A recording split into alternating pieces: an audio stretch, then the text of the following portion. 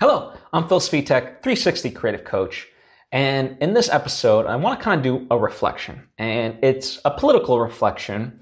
So if you are just tired of politics, by all means, tune out and things like that. But what I'm kind of offering is just a different way to look at something. And I'm not saying like this is how you should look at it or whatever else. It's just something that I read in a written post, and it really opened up my eyes, and I think there's some value to it. And it's something that I think, it just offers a different viewpoint on certain things. And I think that might be beneficial, but by no means am I trying to necessarily convert, just if anything, just open up a dialogue, which I think that in and of itself, like in today's day and age, I think that we're just so divided and none of us actually listen to each other. And so in that sense, like, I don't mind if you disagree with me, but let's have an actual debate where we talk about things versus just, being in a standstill and no one budging, So that's part of my intent. So what I want to talk about is the notion of freedom and kind of really looking at it from a different perspective, because that's what this article, I can't really call it an article, it's more of a written post, did for me. And by the way, I've linked to it down below so you can read the whole thing. But what it essentially boils down to is redefining freedom. So oftentimes, in what we look at freedom from the negative viewpoint, meaning freedom from. And what this means is freedom from government, freedom from oppression, freedom from like not having people tell us what to do. But there's a flip side of it where there's freedom too, the positive of it. And I'm not, they're just two sides of a coin essentially, but freedom too is like freedom to have good healthcare, freedom to have good education, right? You can almost look at it like freedom from is individualistic. Freedom to is kind of on a greater societal level. Now, of course, freedom to education benefits you, but the, freedom of good healthcare benefits you, but it's in a larger, kind of has to apply to everybody. And, that's something that I don't think we often think about. We only think about, freedom from. So when someone says we have to wear a mask, well, it's like they're taking away our freedom from government, right? As opposed to like they're providing freedom to stay safe, right? Essentially. And so, and even this dichotomy, right? When I say like they're both sides, they're two sides of a coin, they really are, because they work in tandem. And I think that's the place where we got to get to is, essentially one should not live without the other. In fact, they can't really. It's like, okay, if I want like good education, if I want,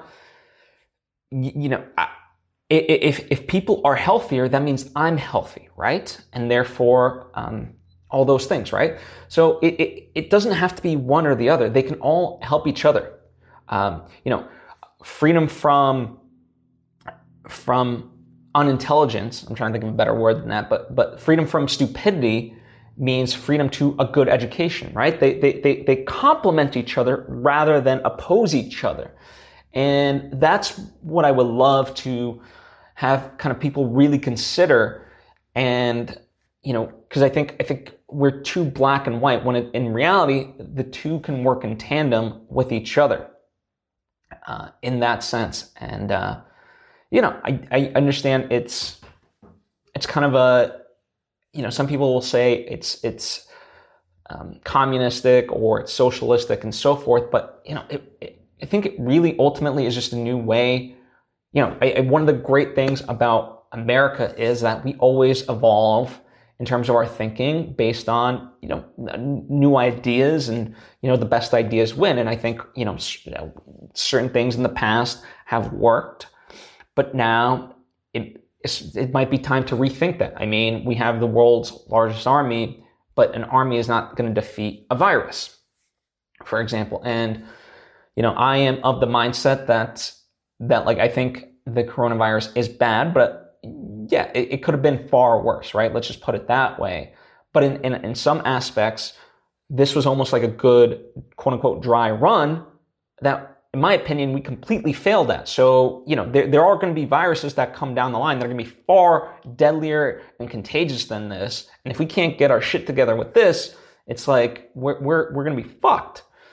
So, part of how we kind of really got to approach it is not look at the economy and health as two separate things. Again, they can work in tandem. So I think just in general, if A, we have to form a new way of looking at things. B, realize that we don't have to be in opposition of each other as much as we think we do. These things are so related, and yet we politicize them as if it's always one or the other. They can work in tandem. And that's the beautiful thing. And that's where I would encourage us to get to, rather than just continue to be divided and decisive. And I think once we do that, we can really start to create the America that I think we all want. Like, I don't think anyone argues that America shouldn't be great. And it is great. But we can do things to make it amazing for everybody and for ourselves. One doesn't have to exist without the other. I think, too many people, we think like, oh, because we're, doing this, it takes away from me. And it's like, no, it can actually, like, it's an investment. Yes. Putting in money into education, let's say, is an investment. But guess what? If we invest in everyone's education and we build a stronger workforce, that only makes America stronger. That only creates, let's say, more job opportunities and, all these other things. Like, the sum effect is positive versus negative. And when things are, it's almost like a jealousy thing in terms of friends, right? So what do I mean by this? I know a lot of people that get jealous of like, oh, my friend is now in this high position. Like, if let's say my friend was the head of Warner Brothers or Netflix or something or other, why would I be jealous of him? I'd be thrilled, because it's like, oh, I know that person in that high position. Guess who I'm going to be calling and be like, hey, I got a movie. Let's do it, right? So this whole idea of compare and contrast is from a negative standpoint, when in fact we can flip it and get to the positive end of the spectrum and really do some good in all of this. But part of that is having the open-mindedness to new ideas and listening to each other rather than just like tearing things down. So that's what I have for you today. That's something that I've been reflecting on, and I would encourage you to do the same. You are welcome to disagree with me. You are welcome to add any questions. You are welcome to, throw stuff my way that you would like me to check out to have a new viewpoint as well. I welcome it. I love reading new stuff and seeing new perspectives. But as I said, I want us to do it in a healthy way versus just tearing each other down. Thank you for taking the time to tune in. I hope to see you next time.